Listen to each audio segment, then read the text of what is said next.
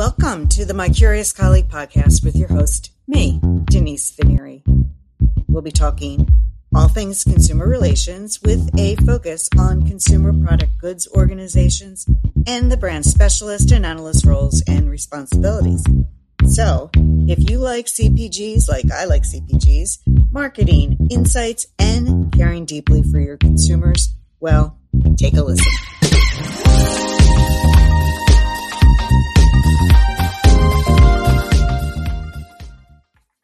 Hello, my curious colleagues. We have a bit of an exciting global episode for you. This week, my guests are my colleagues and leaders from both SOCAP Australia, yes, you heard correctly, SOCAP Australia, as well as SOCAP USA. And for many of you, you know that SOCAP stands for the Society of Consumer Affairs Professionals. We have a lot to get into, so let's get started. And welcome, everybody. Feel free to introduce yourselves when you speak. Okay, so invariably, when you're looking at global organizations of any kind, right, and comparing and contrasting, there's going to be some similarities and some differences. Let's start there, panel. Feel free to introduce yourself. So let's take a minute and acknowledge some of the differences in the membership. Oh, thanks, Denise. I'm Fiona Brown, the CEO of SOCAP Australia, and thanks so much for having us all here today. What a great opportunity. SOCAP Australia has almost 3,000 members, and our members are mainly within financial services, insurance, energy, utilities, transport, FMCG, and government agencies and ombudsman. We really focus on complaints handling and dispute resolution. We have so many synergies with our US counterparts, so many similar brands as well. I think maybe some of the subtle differences, because I think we are so aligned, but some of the subtle differences probably stem from our different countries' legislation systems. We have a system where, in terms of our consumer laws, we have many state and federal laws, and we do work through to some fair trading and ombudsman systems, which might be slightly different to the way the US operates as well. Thanks, Denise. I'm Marie Shubin. I'm the CEO of SOCAP USA. It's really exciting to be here with John and with Fiona because we have a lot of things that are in common for our organizations and some differences, of course, as well. Fiona has identified a few of the differences. One difference, I think, in the U.S. that she did not touch on is that the majority of the members in the SOCAP USA are from product manufacturing companies, service companies, car manufacturers, and so forth. A lot of our origin came from that consumer products background.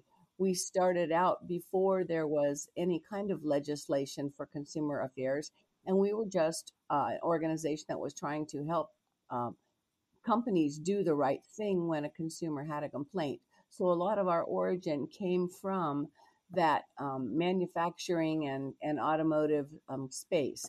Over the years, we've evolved and we've gotten much more into other things like finances and healthcare and some of the other things. But one of our basic differences, I think, is just the origin coming out of the consumer product space. How about similarities between the two organizations? So many similarities.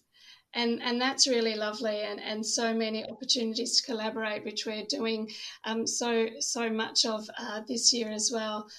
Definitely the biggest similarity is the passion of our membership around service for fair and effective outcomes for members. All of our SOCAP members, no matter where their footprint is around making sure that the customer interaction that they're having with that organisation is a good one. So how do we help our members with supporting that service interaction? How do we help our members when that service interaction is in terms of complaint or a dispute? and really looking after those key areas of fairness, looking after consumers who might be having areas of vulnerability. And I think that's some of the things that we do have very closely aligned, making sure that our members are working to best practice around communications, around adhering to laws. And of course, one of the other great things that we do is really have great networking opportunities so that we can really collaborate amongst our membership as well. And I'd like to add to that as well that I think one of our biggest similarities in our organizations, besides the passion, is that we are organizations that strive to educate our members. Both of our associations have strong programs on training and development at all levels, from the first level frontline agent up to the most senior executive in the consumer affairs space. We offer training and programming for all of those, and we use the other thing is that we use the latest technologies. We try to make available to our members the most available technology so that they can serve their consumers most effectively. Over the years, the industry has evolved. It's from letter writing to and phones to all kinds of other electronic media, social media, chat, texting, etc. And our organizations have provided training on how best to approach those kinds of resolutions and how best to communicate to consumers within those mediums. Yeah, a lot of great reasons to consider being a member for both organizations, for sure. For sure. So, one of the things that Australia's got on the docket for this month is celebrating World Consumer Rights Day. So, anyone can start this one. Would you like to tell us about the World Consumer Rights Day a bit? Sure, Denise. This is John Cox. I'm the 2022 chair for SOCAP in the U.S. Happy to be here, and thanks for having us. This is a great opportunity for us to collaborate here as two organizations striving to make our professional lives much better. So the World Consumer Rights Day started here in the U.S. as the Consumer Bill of Rights back in the era with President Kennedy. And it started with 4 rights, and later on down the line, they added 4 more. So we've got a total of 8 consumer rights at this point. Fiona, can you build on that at all and kind of where it's gone or where it is now? Yeah, sure. Thank you. So each year, thanks so much, John. Each year, World Consumer Rights Day focuses on a particular theme of importance to consumers right around the world. Some of them in the past have been around sustainable consumers, tackling plastic, good phone service, those types of really important issues that make a difference to the everyday lives of consumers.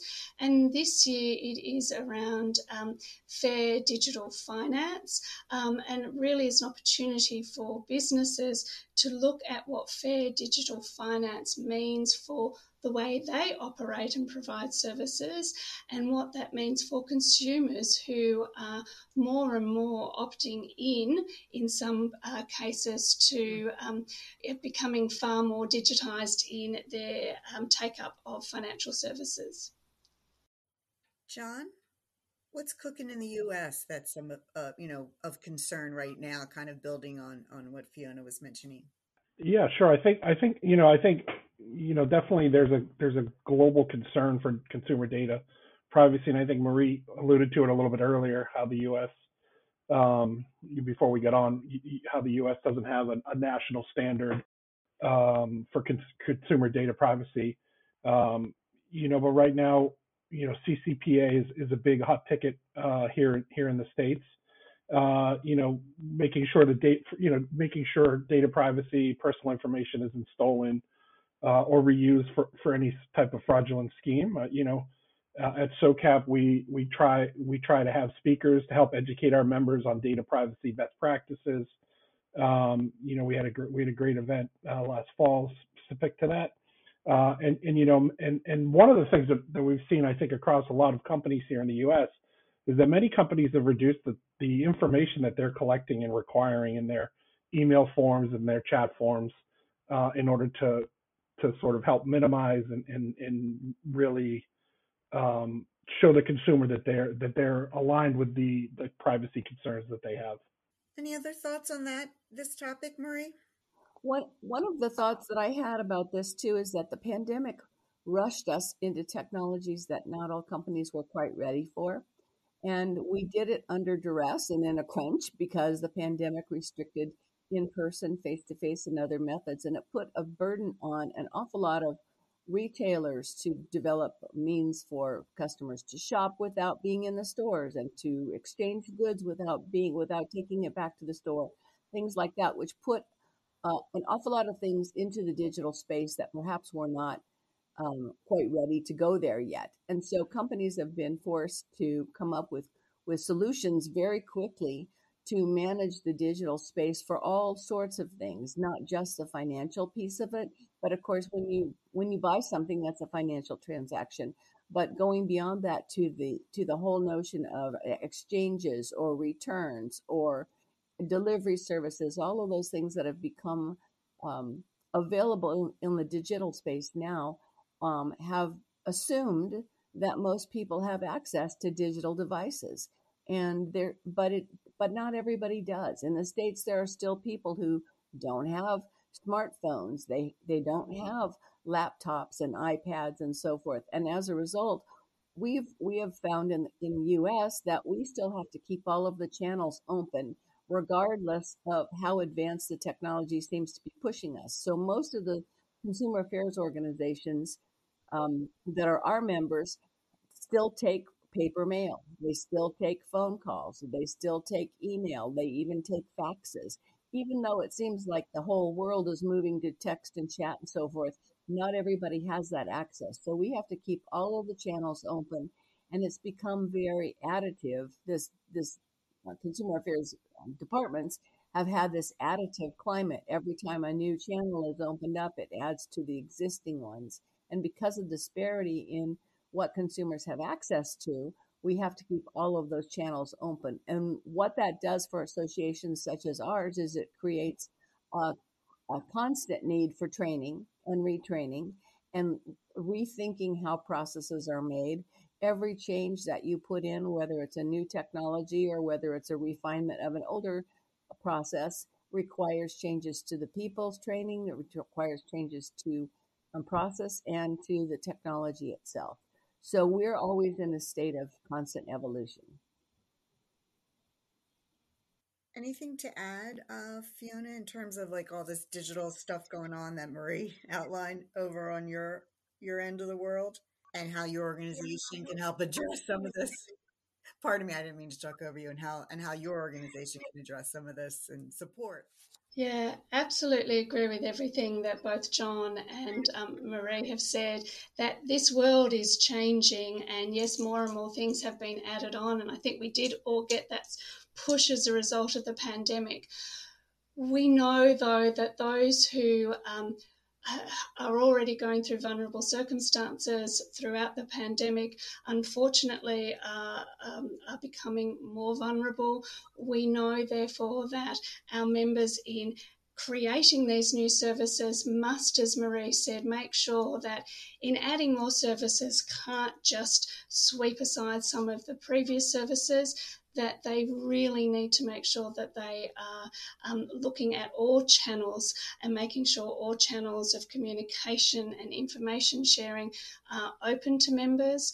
One of the things that our members are absolutely working on too are around literacy, both financial literacy and organisational and product literacy as well, that making sure consumers know as much as they can before they make product choice decisions around what it is that they're getting from an organisation, being aware of scams and phishing and the use of data as well.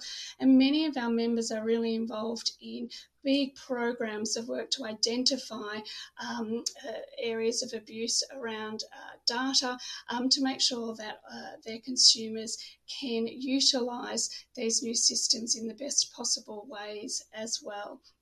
And I think we know that the pandemic, albeit we believe and hope that things are getting to a new state for all of us, but we do recognise that people who are already in vulnerable circumstances, that pathway back still need a lot of nurture and care as well. And making sure, as we said, that all opportunities to engage them in a full and meaningful conversation with organisations is so important. And again, that's just one of the many things that SOCAP Oz and SOCAP US does as well, to make sure that our members are cognizant of that and how we can support them in doing that. Right. Thank you for that. Let's talk about diversity and what the organizations are kind of doing in that area. John? The diversity in the contact center employees in our membership is quite unique. And, as Marie sort of hit on in the beginning of the conversation, right, we like to provide training and development from everyone from the front line to the very highest level of leaders in the consumer affairs customer service experience field. And so we'd like to recognize that and address all the needs of our highly diverse member population that we serve. I'd like to add on to that as well. We have some diversity DEI training that we just sponsored through our association here, but we also do things like to address some of the more vulnerable populations, as Fiona was referring to. One of the things that SOCAP US has worked on over the last few years is some training about different age groups. We've had training around handling calls and communications with millennials, what their expectations are like. We've also had some training with the aging population and what their requirements are. And some things are very simple, like having larger print on your labels, or having larger print on your letters and correspondence to the consumer who's part of the aging population, simply to make it easier for them to read. We've had training in working with all of the different sectors, but also not just in the responding, but in making it easy for them to access us, making sure that our toll-free numbers are large, print on packaging, making sure that the websites are easy to read and understand, and things like that, so that no matter how old your eyes are, you can still see a means to get a hold of one of the companies that is one of our members. The other thing I'd like to mention is that in the contact centers, most of our member contact centers offer training to their agents on various types of service, not just the complaint handling. Everyone typically thinks of consumer affairs as being complaint handling, but in the States, a good portion of the communications received in the contact center are inquiries and praise. And training on inquiries about the product or the service, or how a product works, or what are the pros and cons for given items. Those are the kinds of things that alleviate consumer stress, that make our consumers feel more informed. And we spend, quite a lot of time training people on products and how things work, how they're supposed to work. If they don't work, what are the remedies and solutions for that? So I think helping people to understand their purchases before they make them and when they make them, so that they get the most value for their purchase, is as equally as important as dealing with a complaint. Right. I call that holding consumers' hands. And Yes. in the US, we've had to do a lot of that with consumers unable to find their favorite products on the shelves, and so on. But that definitely is one of those inquiry categories. During the pandemic, that's a really good example, unable to find your products, because during the pandemic in the States, with the supply chain slowdowns, it's been very difficult for people to find the products that they typically buy and use. Mm-hmm. And I know that a couple of our food companies have been having to offer up different solutions. If you can't get X product, you have to use Y product, and that changes the recipe. So there's been a lot of cross training on that kind of event, but it's the kind of thing that we have to be prepared for. That was brought about by an unknown, the supply chain crisis, and those are the kinds of things that our organizations have had to step up and give training for. If you can't, if you have those kinds of solutions, where will you get the training for it? And that's with organizations like ours. I was going to say, and look, and that just shows again so many of the similarities that both of our organisations are doing to support our members, and also the issues that our members are going through as well. Those supply chain issues very high on our agenda for our FMCG members, and how they coped with that, and how they coped with that with consumers, absolutely. And to the issue of diversity and inclusion, certainly that's a big area of focus for all of our membership around services inclusion, not only understanding the differences of the range of consumers, but how do we make sure we support them in a way that is meaningful for them, being able to identify needs, and providing the service that is absolutely right at the right time for those consumers. And also we provide service training around that, and also unconscious bias, which has been something that we've all spoken about for many years, but really what does that mean in terms of providing service as well. So there's a lot of great work that's being done across both organisations here to make sure that our members are really being able to focus on the specific needs of the consumer, no matter who they are, where they are, and what they're going through, so that we can really have those one-on-one, really important conversations that's needed at that point of call. Yeah. One of the things that I would like to raise too is that when Fiona approached us about World Consumer Rights Day, we thought it was a really worthwhile endeavor right now, because people need to be reminded that they do have consumer rights, that there is a Consumer Bill of Rights operating in our country as well as many other countries, and that they do have options. And by contacting some of our companies through the consumer affairs departments and so forth, we can help them get on the right path to solving their problems. But they have to first be aware of it. So celebrating World Consumer Rights Day is one way to place that into the forefront and get that out to the public a little bit more. Yeah, it was new to me, to be perfectly honest, that particular day. I mean, I knew of our Bill of Rights, so I appreciate us having this conversation. You know, we're getting close to the end here. I want to wrap up.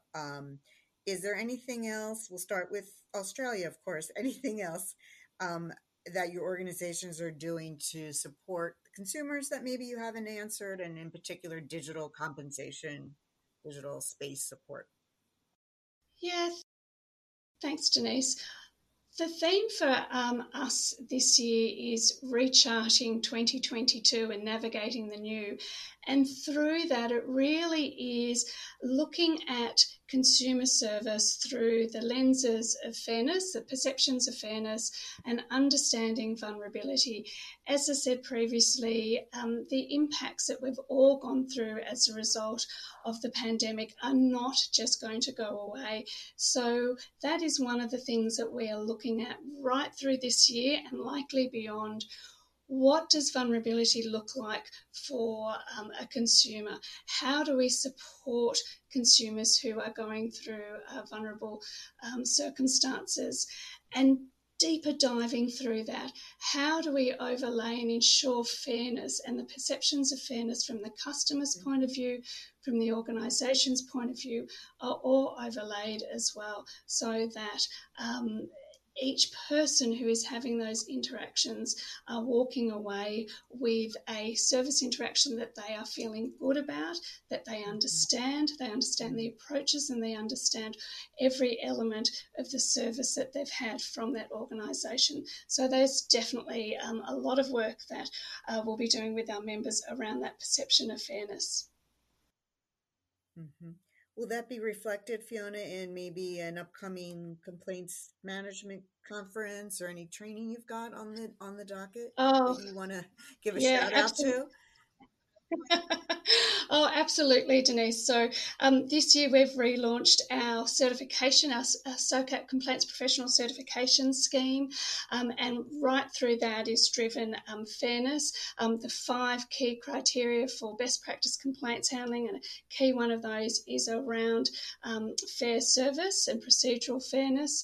And right through this year we have a number of events which focus on fairness, delivery of fairness, and of course that all leads up to our major event this year, which is our symposium in August. And yes, we will be in person. Everything is crossed for that, and we are looking forward to that in August in Melbourne, Victoria this year. Wow is right. Thank you for that update. Marie, anything you want to wrap up, or your thoughts around all this digital stuff? Well, we have our upcoming spring symposium in Phoenix this year. It'll be in May. And one of the things we're going to be focusing on, pardon me, is technology in the Consumer Affairs Department. But part of our perspective is the fairness aspect of it, in the sense that we have to look at all the technologies.